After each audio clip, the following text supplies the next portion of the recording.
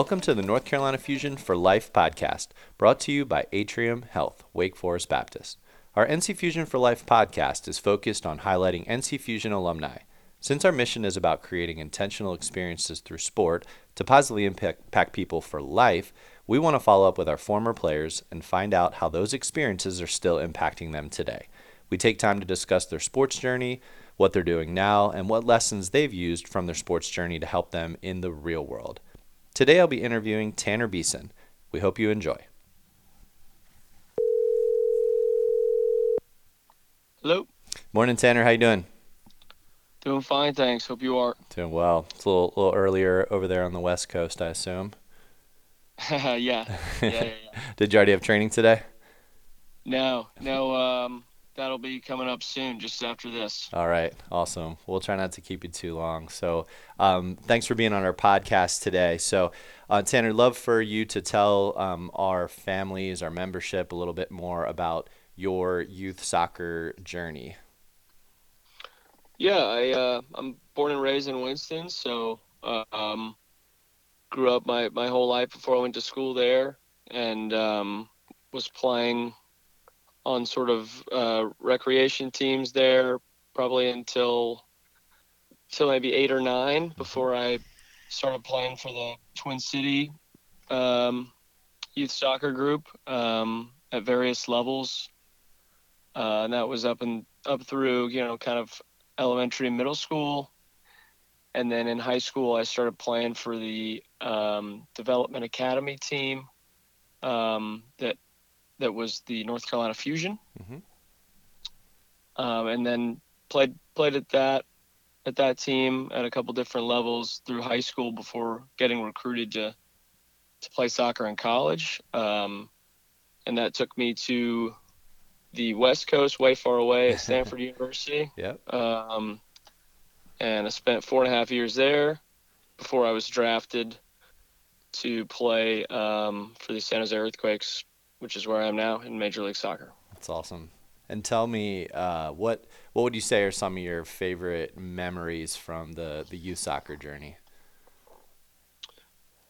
I think just the little tournaments. I think you forget when you're older what a youth soccer tournament looked like. Mm-hmm.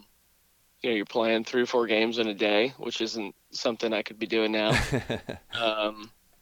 And that the kid body is something that's crazy. You're turning it around. Your parents are way more tired than you are, and Yep. so we had some fun groups at that age, at that level, where we would go to those tournaments in various cities across the state and just have a blast all weekend playing.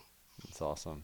That's great. And, any specific tournament that you can recall that was like, yeah, that one had a sweet memory? I know there was one up in Virginia, like the Jefferson.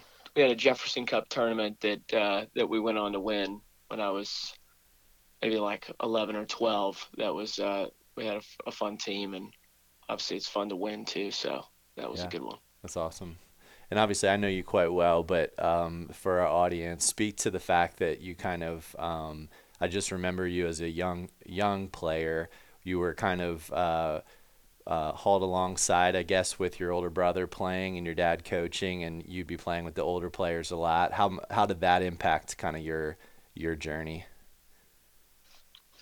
Yeah, I think it made me probably a little more attentive to the people around me. Like you said, I was playing with um, my brother, who was bigger than me for a long time, and his friends, and so I was working with the ball a lot more Mm-hmm. because I wasn't matching up physically so well.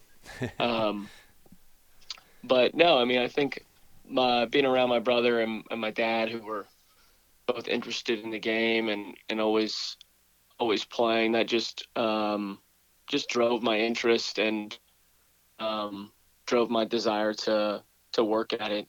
And I always had people around me that were willing to work with me Mm-hmm. on that part of the game, whether that was at practice or just on our own Yeah, on the weekends or whatever. yeah, that's awesome. Tell us about some of what would you say are some of the biggest struggles or the hardest things you've gone through? I think um, I've had periods where I'm not playing. You know, when I first got to college, I think there was an adjustment period for me on the soccer front and the physical front and all that. You know, you're adjusting to so many different new things in your life, and so it took me a little bit to sort of get going and get comfortable um, when I first got out there. And Hmm. fortunately, I had a great support system back home, but also a great sort of new family within the locker room there. And I think just trying to rely on the confidence and trust that I was there for a reason, and that you know, I was good enough to be there, and then sort of just falling back on the sort of work rate and um, the mentality of finding confidence through working at it, and building your own confidence through practice. Because you know, confidence, I think, is a product of having successfully done an action a bunch of times, Hmm. and I think building that confidence in an environment that was all about sort of that blue collar mentality of working at it was really really productive for me in the long term. It's great. It seems like it was a great fit for you there at Stanford from that respect as well. Like hard working group of players, hard nosed coach. Is that fair to say? Yeah, absolutely. And I think that's a big piece of the college selection process for people that are wanting to do that, is finding something that's a fit for you. You know, I mean, first of all, the education piece is that's such a big opportunity to be able to get a college education, but also just the fit of the athletic environment in addition to the academic environment, and the this coaching staff in the locker room, the people that will be your teammates, your friends. And I was fortunate enough to be in just an awesome fit for me. That's great. That's awesome. So talk to us now kind of about life in Major League Soccer, playing for San Jose. What's that like? What's the daily schedule, monthly schedule, all of that? Yeah, so we play pretty much every week, sometimes with a midweek game, but roughly every week on the weekend. So the schedule goes from about March until late October. So the preseason period is 6 or 7 weeks at the beginning of the year, and then you start getting into the weekly sort of game routine. And so, like I said, I'm about to head into practice. Hmm. We're in an international window, so we have a friendly this weekend, which we'll be kind of starting to prepare for today. So you've got training every morning. And my day obviously centers around that. Try to get in early, eat, and then sort of get myself physically ready to train. Oftentimes there's video or meetings prior to training, and then we've got the training process and gym stuff and sort of your post training work where you're taking care of yourself, trying to get stronger and ready for the weekend. Um, and that's kind of what I do every day. In the afternoons, I have a little bit of time to myself to do other things. But each week, you're sort of you're living in sort of a weekly cycle where you're preparing for the next game Hmm. and the next week, whether that includes travel or maybe it's home, all toward trying to collect points and make it into the playoffs, which is coming up soon. Yeah, so I was going to ask that. So we're filming or recording right now on October 12th. Season is coming to an end this month. Hopefully not for you guys. So right now, eighth seed, is that correct in the West? Yes, So that is correct. so what is the what's obviously win out, but what's the outlook right now? How many more games? What are the kind of overall feelings on chances of making it in? Yeah, so we've just got one more game. Hmm. Like I said, this weekend's just a friendly, and then the following weekend is decision day, and so yeah, everyone plays, or at least within your conference, plays simultaneously, Yep. and um, we'll play at home against Austin, and a win, and we are in for sure. So that'll be the objective Yep. going into the day. Is just win and you're in, which is an exciting position to be in, to have something to Absolutely. play for. 'Cause how of the year yeah, you've been there? How many years now? 3? This is my fourth Fourth year year. And in San how Jose. how many times have you guys been in the playoffs during your time? One of the previous three. Okay, so this will be big. This will be big to be Yeah, there. And so if you guys, sorry, when you guys win the last game, do you have a chance to move up from eighth to into seventh or sixth? we do. Yeah, we That's could good. probably get into seventh, depending on other results. Great. So that would be awesome as well to bypass the play in. But Yeah, yeah, that's fantastic. Well, congrats on that. Wish you all the luck, all the best luck on that. And does it look like you'll be in the starting lineup?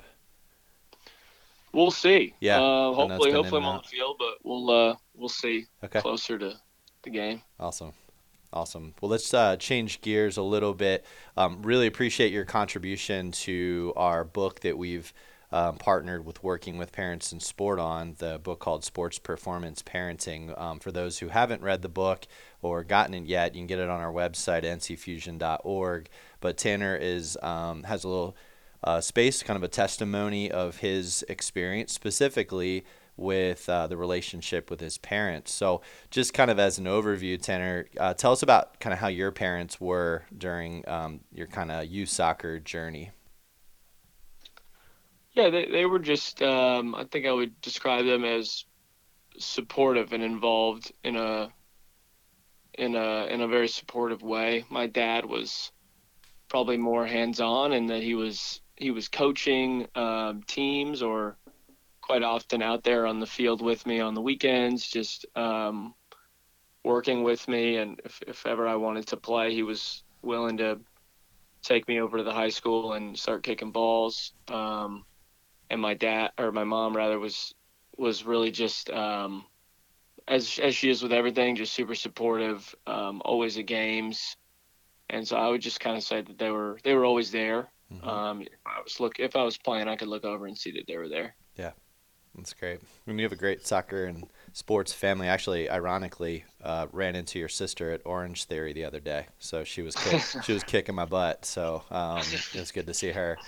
Um, so I guess so. What will life look like after soccer? Not to say it's anytime soon for you or anything, but what do you kind of foresee life after MLS or anything like that looking like for you?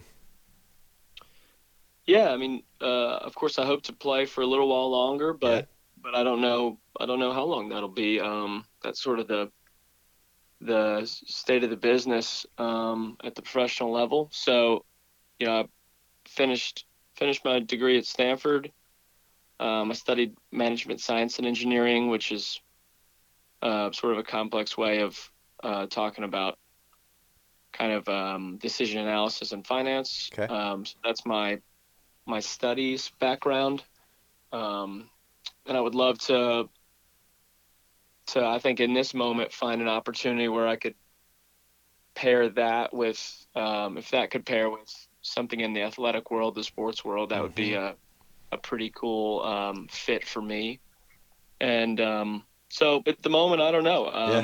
You just try to kind of cultivate. I'm in a pretty cool part of the world to try to cultivate relationships and sort of network and find potential avenues for the future. Yeah. And And you've then work aside, I'd obviously like to be closer to home in the future. sure, sure. So that's something like with that too. That's great. And you got a big life change coming up. Getting married. Yes, that's correct. In December. That's awesome. And your future wife is former college athlete as well, right? Oh yeah, standout swimmer for Stanford as well. So Amazing. Imagine the genes in that future family. My goodness, gonna be just crushing it. That's awesome, man. Well, so last question as we kind of wrap things up. So, what would you say maybe are some of the key lessons that you've taken from your youth soccer journey into your now professional kind of real world life that you think is really important? Yeah, I think just trying to find something that you love to do. I like what I do now, and I think it's something I've been able to have success with. But from the sort of foundation that I really enjoy doing it. So I think for me that was soccer, and hopefully for a lot of people it is. But that's not necessarily the end all be all. And so I think my journey was like trying to improve and develop, but it was always from just loving it. Hmm. I always wanted to be out there on the field. I always wanted to be working at it, doing extra little things. And so I think that sort of industrious work rate kind of principle was huge for me. And then I think finding environments, whether that's sport or academic, finding environments that help you grow. Mm. I think there's just a few things more pivotal than um, a really high performance environment in whatever you want to challenge yourself with. Sure. And that's what I found. I think at Stanford that really accelerated my growth and allowed me to be where I am today. That's awesome, man. That's really good. It's good to hear about. Gotta love it. If you don't love it, it's kind of hard to keep going. But also, you got to put the work in, which is that's life, right? So that's a fantastic lesson. Well, Tanner, man, thanks so much for being on our podcast, and wish you all the best. And really proud of you, man. And we'll be in touch. Okay. Yeah, thanks so much. All right. We'll see you. All right. Bye. Bye bye. All right. Thank you for listening to the NC Fusion for Life podcast, sponsored by Atrium Health, Wake Forest Baptist. It would mean a lot to us if you would subscribe to our podcast on your favorite streaming platform and share with others. You can also engage with us on the social media platforms of Facebook, Instagram, and LinkedIn. We hope you have enjoyed today's podcast, and we hope that it helps to forward our mission to create intentional experiences through sport to positively impact people for life. Go Fusion.